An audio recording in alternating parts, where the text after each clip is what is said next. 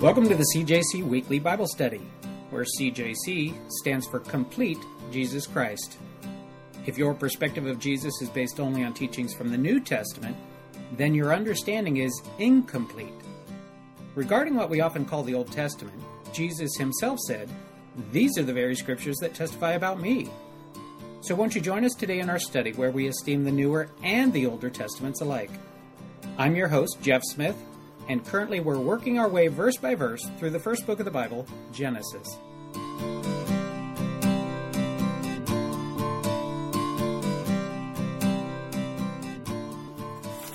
A little bit more professional looking, I guess. Hey, you'll notice I call it at the top seeds of application. Here's why I hesitated even in doing this, in making this step, is because I don't feel telling you how the study applies in your life is really my role as much as it's God's. I believe God can send the Holy Spirit, and He can take any words I say and say, this is for you. You know, maybe the 200th word is for Mike, and the 250th word is Gabriella, and it goes around the table. And He's able to take bits and pieces that you might hear that I don't even mean to make a point of. You know what I mean? So I hesitate because I don't want to put the Holy Spirit in a box and you leave today thinking, oh, this is all that was important from the study. I want you to just see it as these are just little seeds, all right? God might have a bouquet for you, all right? These are just seeds, and He's got a bouquet for you that might be outside of what these are. So these are just for fun. These are to follow along, and everybody can keep track of where we're at and see little things as we go. But the main thing is that the Holy Spirit speaks to us individually, as only He's able to do. And be alert and attentive to what the Spirit would say to you. All right? So, seeds of application. Starting now, Genesis chapter 31. Genesis chapter 31, verses 24 through 35. We're picking up basically where we left off last week. Last week, you'll notice on the board, the title of last week's message was Jacob Sneaks Away. You'll remember Jacob took his two wives out in the field and said, hey, this is what's going on. And they said, go for it. Let's go. Let's get out of here. There's nothing left here for us.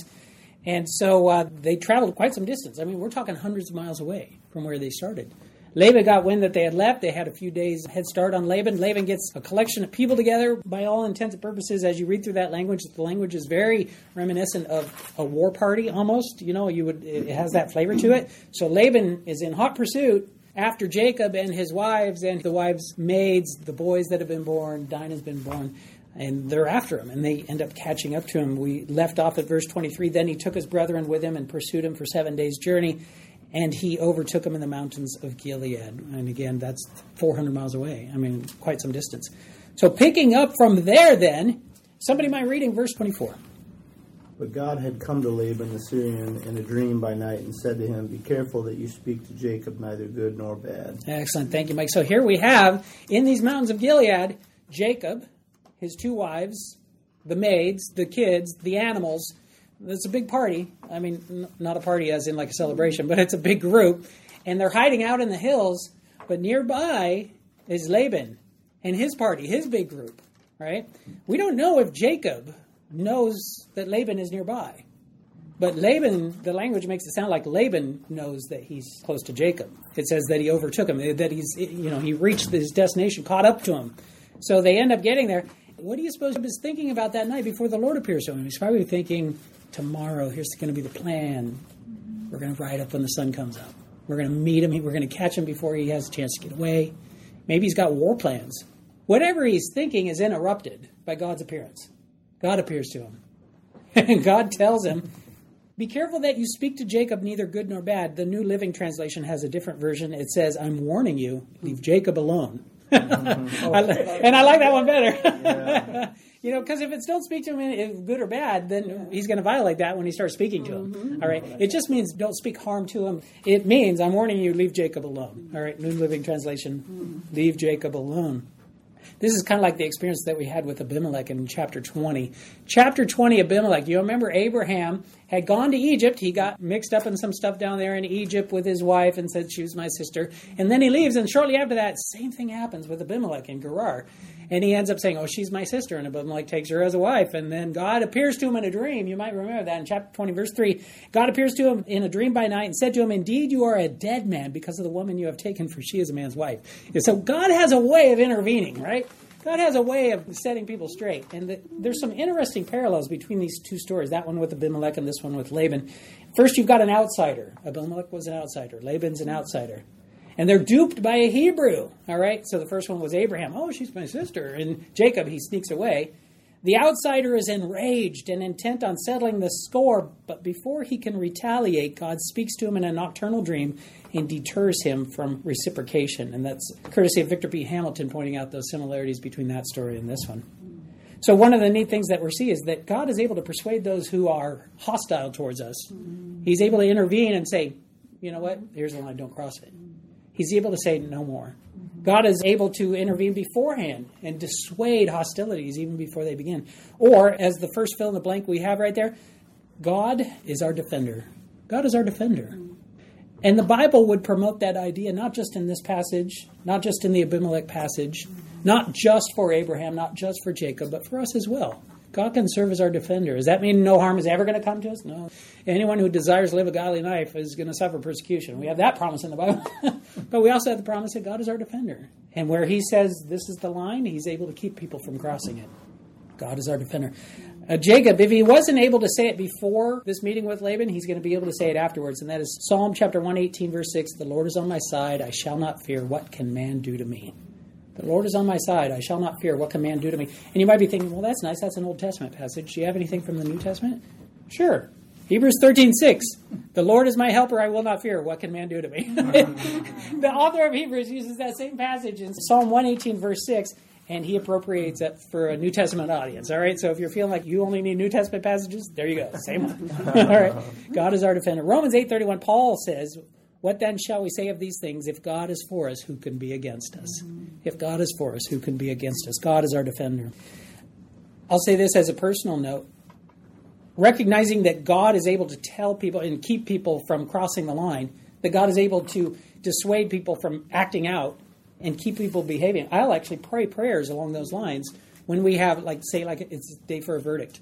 And we get a verdict. I'm praying, dear God, if this guy wants to have an outburst, when he finds out he's guilty, I pray that you would just keep him calm. I pray that you would help him to realize it's not worth it to jump up and shout and, make a scene, and that he'll just sit there. Or maybe it's sentencing day, and the family's coming in, and it's the dad of the child that was molested by this guy sitting in the chair. And I'll be praying the same thing. God, I pray that you would help people to behave themselves today. That the dad won't jump over the thing and decide, his last opportunity to get the guys right now.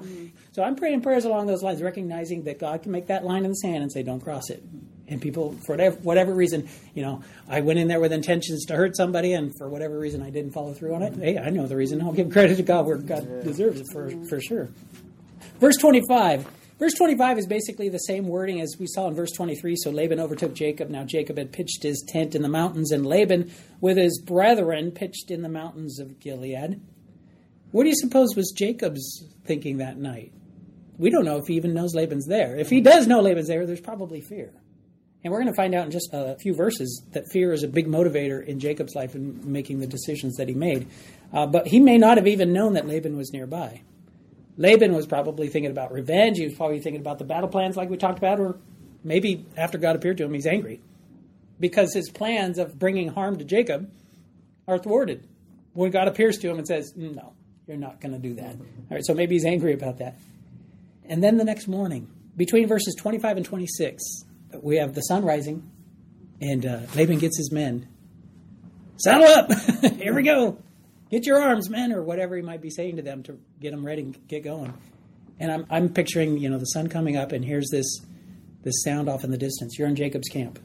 What does that sound? That doesn't sound good. That sounds like somebody's coming, and it sounds like they mean business. And then you see, cresting over the hill, there's Laban and his group of angry-looking people that he's found to follow him. There's probably some fear in the camp. There's probably some people waking up to this sound. There's probably people coming out and peeking out their tent. Oh, no, this is not good. All right. So Laban ends up coming to them. And then verse 26, Laban seems to be the first one to speak. Somebody mind reading verse 26. Laban said to Jacob, what have you done, that you have stolen away unknown to me and carried away my daughters like captives taken with the sword? Excellent. Thank you, Mike. Carried away my daughters as if they're captives. We saw a similar thing to this in chapter 14, verses 14 through 16, where Lot was hauled away captive. You remember, he was living in Sodom, And there were 4 kings from a distant land that came through. They had a coalition, and they basically conquered Sodom and Gomorrah and the other cities that were around there. And they hauled off Lot. And they hauled off his family, his kids, his wife. And they hauled everybody away. They took all the goods and everything. And Abraham finds out about it. Remember, Abraham mustered up a group and went to save them. Usually when conquerors would come through, they would either slaughter everybody, or they would slaughter the ones that weren't of any use to them, any value to them, and they would take away the others. And so it wasn't uncommon for people to be hauled away as captives, as slaves. And in fact, you'll find ancient pictographs, if you will, that depict these people hauled away as slaves, and they have these ropes tied around their neck. There's a rope around this neck, goes to the next person in line, a rope around that neck, and it just keeps going. They're all tied together with these ropes around their necks as if they're all being led away as captives in a big train. So that's the accusation that Laban has here. Jacob, what have you done? You've hauled away my daughters as captives. You've taken away as if they're prisoners of war. And interestingly and ironically, when he says this, what have you done? The last time we actually heard these words were when Jacob woke up in the morning with Leah. And it was Jacob saying to Laban, what have you done? So it's kind of interesting. It's the same words. It's just the other guy's the one that's hearing it. What have you done? And it's actually kind of like a criminal complaint, in a sense, against him. All right. And is he right or is he wrong that Jacob has hauled away his wives as captives? Wrong. It's wrong. Yeah, he had a talk with them. And they were all on board with this idea. So he's wrong. He's in error as to their intentions. They actually intended to go with him. They weren't hauled away against their will. His wife. Yeah, and they're his wives. By the way, does it say you've hauled away your wives? What does it say in that verse? My daughters. He doesn't even give the credit as them being actually the wives of Jacob. He calls them daughters. This is how much the world revolves around Laban. Right? He's calling them his daughters. No, first and foremost, they're wives of Jacob. Genesis lays that pattern out, that a man would leave his mother and father and be united to his wife, right? And the two shall become one flesh. It's not that your identity as a spouse replaces your identity as a child. It's that your identity as a spouse supersedes your identity as a child. You're still a child to your parents. But as a spouse, your identity is stronger as a spouse. But in Laban's eyes, no, it's about me and those are my kids, not about you and your wife. He says, these are my girls, my daughters. And then verse 27 there, why did you flee away secretly and steal away from me and not tell me? For I might have sent you away with joy and songs, with timbrel and harp. Oh, sure. Yeah, right, is all I can say to that. Victor B. Hamilton points out, he says, the Bible offers no other evidence that music played a role in the send-off activities when children left their parents' homes. Sounds like Laban's just making stuff up. We don't have any indication that ever happened. However, Victor B. Hamilton does add this additional note. But Luke 15:25 shows that music could play a part in welcoming home activities after the prolonged departure of a child. And that story in Luke 15:25 is the story of the prodigal son. Sounds like the celebration is when they come home, not when they leave. And that's kind of interesting. It's got kind of ramifications for us. That the angels in heaven, God rejoice when one that wanders away comes back. And that's where the celebration is, when we come back. Verse 28. Somebody mind reading 28? With lots of drama. Sorry, Sherry. No. And you did not allow me to kiss my sons and my daughters. Now you have done foolishly in so doing. All right, good job. That's right. So can you imagine him? It sounds like he's just playing it up for everybody that's able to hear. I imagine he's probably raising his voice that everybody's able to hear. And he's like, feel sorry for me, because I was the one that was wronged here. It's Jacob that's the bad man. He's doing this little drama act right here. Kiss my sons and my daughters. Give me a break. Anyway, by the way, what sons? Did Jacob steal his sons? What is the guy talking about? Grandsons. Remember we're talking about the world revolves around Laban? Not only are these girls not your wives, they're my daughters. It's as if he's also saying, those boys are not your sons, they're my sons. In Laban's eyes, the world revolves around Laban. All right? The heartbroken father trying to win sympathy from those people hearing. Verse 29, somebody mind reading this one? It is in my power to do you harm, but the God of your father spoke to me last night, saying, be careful not to speak either good or bad to Jacob. Excellent. Thank you, Livette. It is in my power to do you harm. New Living Translation says, I could destroy you. The idea of when he says, do you harm, it could be anything from take my daughters back to kill you. But it's even worse than that, because the you there, it is in my power to do you harm. You is not singular. It's plural. It's as if he's saying, I've come to harm not just you, but others with you. Whoa! Laban's so incensed he's going to come and hurt others with Jacob. As if he's saying, and he's implying, I could kill you, I could kill your wives, I could kill your sons. Right? Whoa! This guy's crazy. This guy's nuts. So he's saying, it is in my power to do you, plural, harm, but the God, that's Elohim, the God of your father, which is interesting because the your right there is actually plural as well. He's identifying the God that spoke to him last night and told him, here's the line in the sand, do not cross it. That's not his God. It's your God. Out of his lips, Laban's lips, he's saying, that's your God that spoke to me last night. Your God told me not to cross that line. And he's saying, not just your God, but your God. As a group, as a plural. He's saying he's in a different group other than they are. And he's recognizing they have a different God than he does. And their God told him last night, don't cross this line in the sand. We're going to find out about Laban's gods in just a little bit. So it could have anything to do with enslave you, take my daughters away, or kill you. And it looks like the dream was pretty effective because that's actually what made him change his mind. You see that there. It is in my power to do you harm, but the God of your father spoke to me last night. It sounds like if he hadn't had that dream last night, things would have turned out a lot worse. Verse 30, somebody mind reading that one?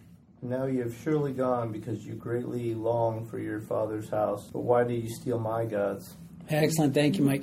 But why did you steal my gods? He's saying, your God appeared to me last night. Your God warned me in a dream to leave you alone. Your God told me not to harm you. By the way, where are my gods? You took my gods. That's just mean. You took my gods. He's upset that his gods were taken. Really? Look at the contrast between gods here. All right? We've got the God who can appear to the person who doesn't even believe and say, back off.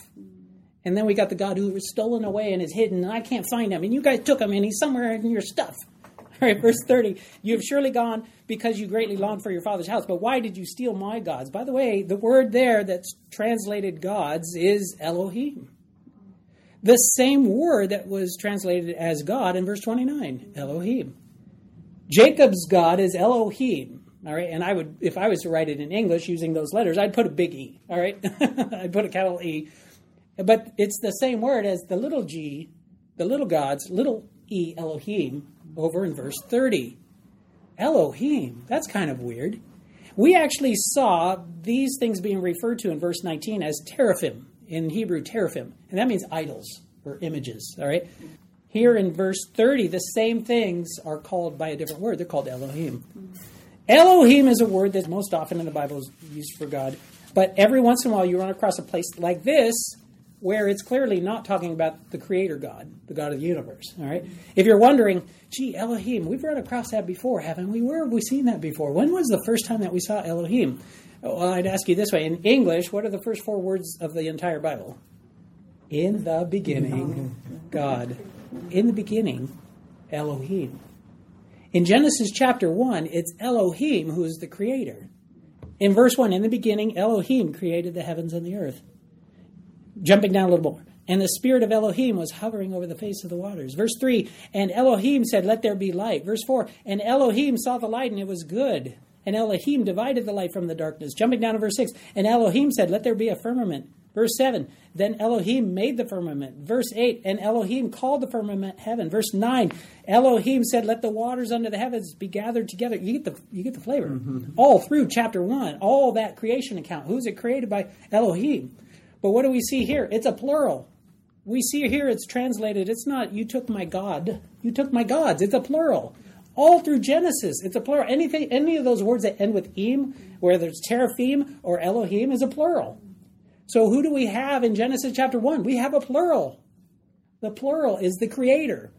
How do we reconcile that when we run across another passage in the Bible that says God is one? It's 3 in 1. There's a trinity that's encased in this using of the word.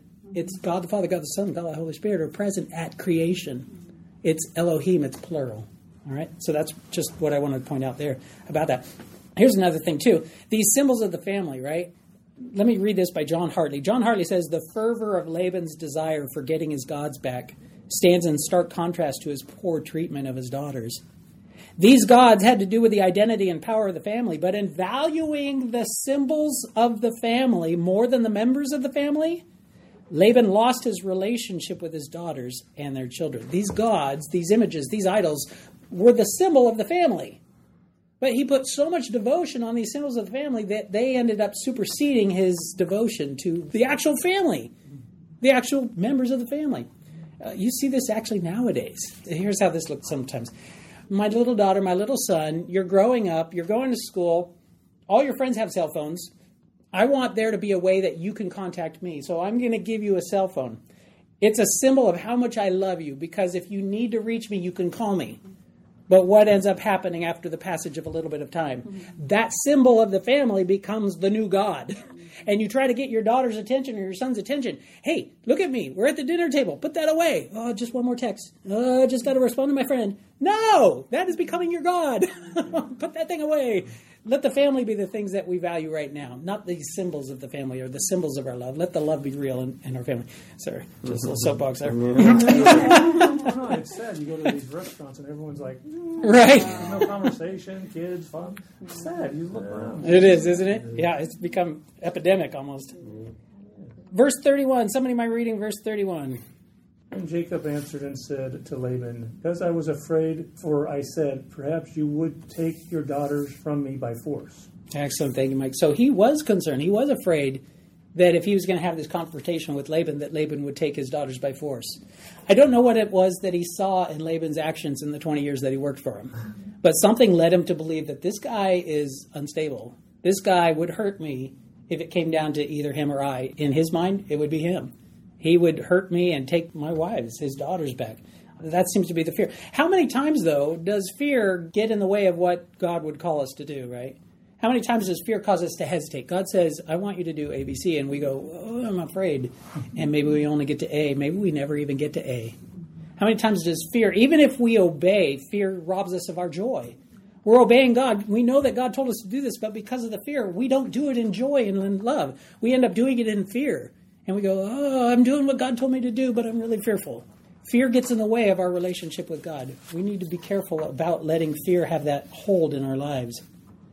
Verse 32, Jacob is still talking, and here Jacob says, you remember we talked about before, Rachel, when she stole the gods. Remember we talked about that being a life and death decision? Here's where you find out this is a life and death decision she made when she stole those gods. Verse 32, Jacob talking, with whomever you find your gods, do not let him live. He's saying, search my whole camp, basically. In the presence of our brethren, identify what I have of yours and take it with you. For Jacob did not know that Rachel had stolen them. So when we read that Rachel stole these little images, their idols, the gods, in verse 19, we weren't sure if she told anybody. Now it seems it's pretty clear she didn't. And at least Jacob doesn't know. Why didn't she tell Jacob that she was stealing Dad's gods? Maybe she knew Jacob would disapprove.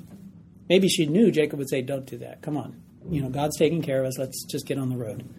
All right. We don't know why she didn't tell anybody. We don't know why she took them. But it's apparent now that Jacob didn't even know that she had taken them. It's a life and death decision because now Jacob has said, kill anybody you find him with. Ooh. What do you suppose the look on her face was right then? Do you suppose there's panic? Terror, horror on her face? Do you suppose this is like, oh dear, I'm in it over my head. What have I done? Yeah, probably.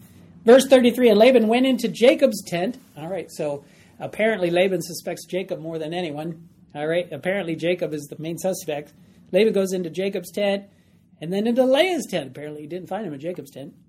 Then into Leah's tent, into the two maids' tents, but he did not find him. Then he went out of Leah's tent and entered Rachel's tent. Dun, dun, dun. Can you feel the tension? Can you feel the anxiety? If you don't know how the story ends, you'd be like, oh, no. How is this going to turn out? This is Jacob's favorite wife.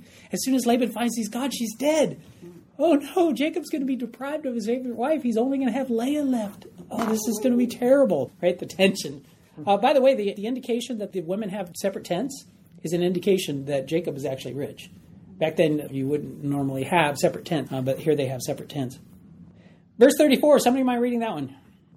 No, Rachel had taken the household idols, put them in a camel's saddle, and sat on them. And Laban searched all about the tent, but did not find them. Excellent, thank you. The search all around the tent, the word that's translated there for search is a search by hand, where you're actually by hand looking. I mean, you're looking with your eyes, of course, but your hands are involved as well. There's a heavy involvement of your hands. So he's unzipping the suitcases. All right. He's looking under the underwear and the beach towels. All right. He's going over and looking under the beds. All right. He's feeling underneath over here. He's feeling behind the couch over here, whatever the case might be. He's looking, but he's also using his hands a lot in this.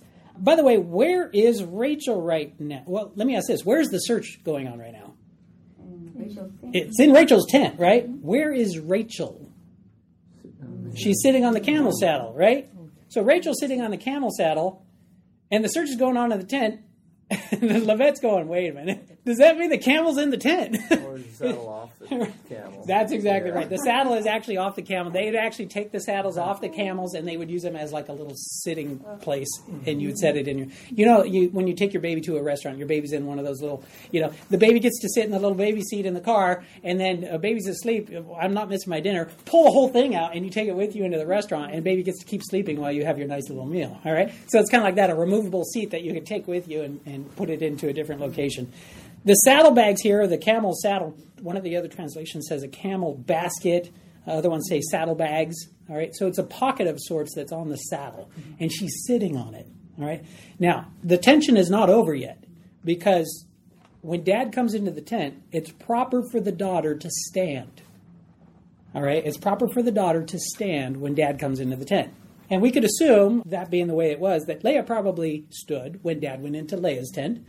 But here he comes into Rachel's tent, and if she stands up, he's going to look in the saddlebags, and he's going to find these gods, and Rachel's life is on the line, right? So the tension's still there. You know what? Let's talk for a moment about these gods, all right? This is our first indication as to the relative size of these things. Are these big? Like in the story of David, there was one that was the size that could be mistaken for David's body. All right, so that was a big one. Is this one a big one? Are these big ones? No. They're able to fit in the saddlebags. So they're little gods. They're small enough to fit into the saddlebags that Rachel's got covered over with her skirt as she's sitting on the saddle. All right? Matthew Henry says this, foolish Laban, to call those things his gods which could be stolen. Enemies may steal our goods, but not our gods. All right? His little tiny gods, these are his gods. Jacob's God appears to him in a dream at night, says, don't cross this line. His gods, where are you hiding? Are you in a saddlebag somewhere? Isaiah chapter 44, verses 9 through 20 has this just scathing report of these people who create these false gods. And I want to read you just a few verses from it. Verse 10 says, who would form a god or mold an image that profits him nothing? Verse 12 talks about the making of a metal one. He says, the blacksmith with his tongs works one in the coals, fashions it with hammers and works it with the strength of his arms. And even so, he is hungry and his strength fails. He drinks no water and is faint. So it's this guy making himself a metal god. And as he's doing it, he's wearing himself out. And the god can't do anything for him. Can't even provide him a drink of water. And then verse 13, talking about making one out of wood. The craftsman stretches out his rule. He marks one out with chalk. He fashions it with a plane and marks it out with a compass. And makes it like the figure of a man, according to the beauty of a man, that it may remain in his house. He cuts down cedars for himself and takes the cypress and the oak. He secures it for himself among the trees of the forest. He plants a pine, and the rain nourishes it. Then it shall be for a man to burn, for he will take some of it and warm himself. Yes, he kindles it and makes bread. Indeed, he makes a god and worships it. He makes it a carved image and falls down to it as if worshiping. He burns half of it in the fire. With this half he eats meat, he roasts a roast and is satisfied. He even warms himself and says, I am warm, I have seen the fire. And the rest of it he makes into a god, his carved image. He falls down before it and worships it, prays to it, and says, deliver me, for you are my God. Verse 19, and no one considers in his heart, nor is there knowledge nor understanding to say, I have burned half of it in the fire. Yes, I have also baked bread on its coals. I have roasted meat and eaten it, and shall I make the rest of it an abomination? Shall I fall down before a block of wood?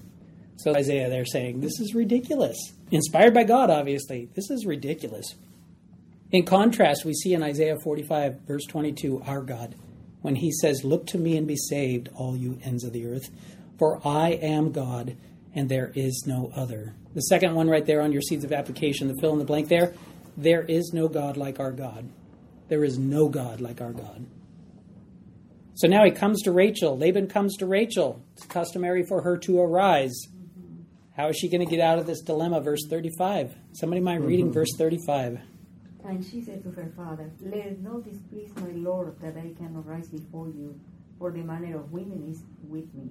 And he searched, but did not find the household idol.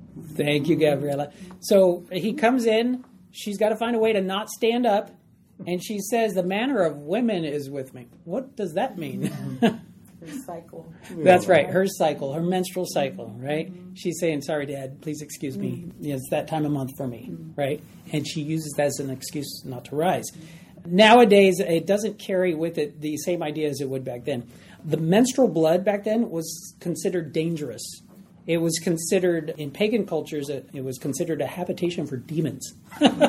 All right? And as if that wasn't enough, the menstrual blood itself was such that it was thought to contaminate anything that it touched. In fact, a woman, if she was to sit on anything, it would be unclean, impure. You couldn't touch it. You couldn't do anything with it anymore. It wasn't just a physical uncleanness. It was actually a defiling or a polluting or a contaminating, making something impure. All right, her cycle, her menstrual blood there was thought to make it that way. And we see vestiges of that in Leviticus chapter 15, verses 19 through 23. In those few verses, 6 times it talks about menstrual blood and leading to uncleanness. All right, and so you have this idea that when Laban is told this, it's not just an inconvenience that he's considering that his daughter is saying. It's a contamination, a pollution. I'm not going to touch anything she sat on in his mind. She could get up from that saddle, and I'm not even going to search it. So she's saying, Dad, this is the reason I'm staying seated. And he's like, okay, I'm going to search anywhere but there. All right. While we're talking about menstruation, how do you like that as a segue? You don't get that very often in Bible study. While we're talking about menstruation, look at Isaiah 64:6. Isaiah 64:6. If you don't have this underlined in your Bibles, this is a verse that you would want to underline. It really puts us into place when we start to think more highly of ourselves than we should. All right. Isaiah 64:6. Somebody mind reading this? For all of us have become like one who is unclean, and all our righteous deeds are like a filthy garment. Excellent. Thank you, Levette. Like a filthy garment, our righteousness. When you consider your righteousness, put it into God's perspective or put it through God's eyes, it's as if it's a filthy garment. Our righteousness, like a filthy garment. The word that's translated filthy garment right there, it's either a cloth that's been used to cover up a cancerous or contagious sore, or a menstrual cloth. A menstrual cloth. He's saying our righteousness, the best we have to offer, amounts to menstrual rags. Do you suppose God stores up menstrual rags? Oh, I love having my collection of menstrual rags. No, that's disgusting. He said, no, he's not going to keep those around. So that's horrible to him. You can imagine that being so repulsive. But what is it saying? It's saying our unrighteousness. No, that's not what it says. Our righteousness, the best we have to offer, not the worst, the best we have to offer, is repulsive in God's sight. Why? Because his righteousness is so much greater. It's a contrast. His righteousness is so much greater that the best we have to offer is disgusting. It's disgusting. It's like menstrual rags. Well, what's the remedy then? If that's the best we have to offer God, there's no hope for us. Isaiah chapter 1, verse 18. If our righteousness is like filthy rags, Isaiah 1:18 provides us a glimpse of good news. And while you're turning there, that third fill in the blank there is our righteousness is like filthy rags. That's the fill in the blank there for the third one. Our righteousness is like filthy rags. So if our best that we have to offer is filthy rags, what is our sin? If our best is horrible in God's sight, what remedy is there? Somebody mind reading Isaiah 1, verse 18. Come now and let us reason together, says the Lord. Though your sins are like scarlet, they shall be as white as snow. Though they are red like crimson, they shall be wool. Perfect. If our righteousness is like filthy rags, then what is our sin? Our sin are like scarlet. It's that stain on the garment, all right? How do you get a stain like that out of a garment in God's eyes? I mean, I've seen some strange cleaning remedies. I was reading up on this a little bit. I spilled beets. We had beets on our salad the other night, and I spilled beets on my white T-shirt. Oh. And beets are hard to get out. Beet juice is hard to get out, but I found out that apparently a peeled raw potato is your solution for beet stains. Who knew? How do you find this stuff out? Do you just try things? I don't know how you find these things out. A peeled raw potato is apparently the appropriate thing to use to get out a beet stain. How about red wine on a carpet? I haven't had this happen. We don't have carpets. But red wine on a carpet, how do you get it out? They say you can use white wine or vodka. How strange is that? Just these strange remedies. What is the remedy for our sin, though? What is the remedy for our sins that are like scarlet, that stain that is not coming out, no matter how hard we try? Ephesians 1:7 provides us the answer.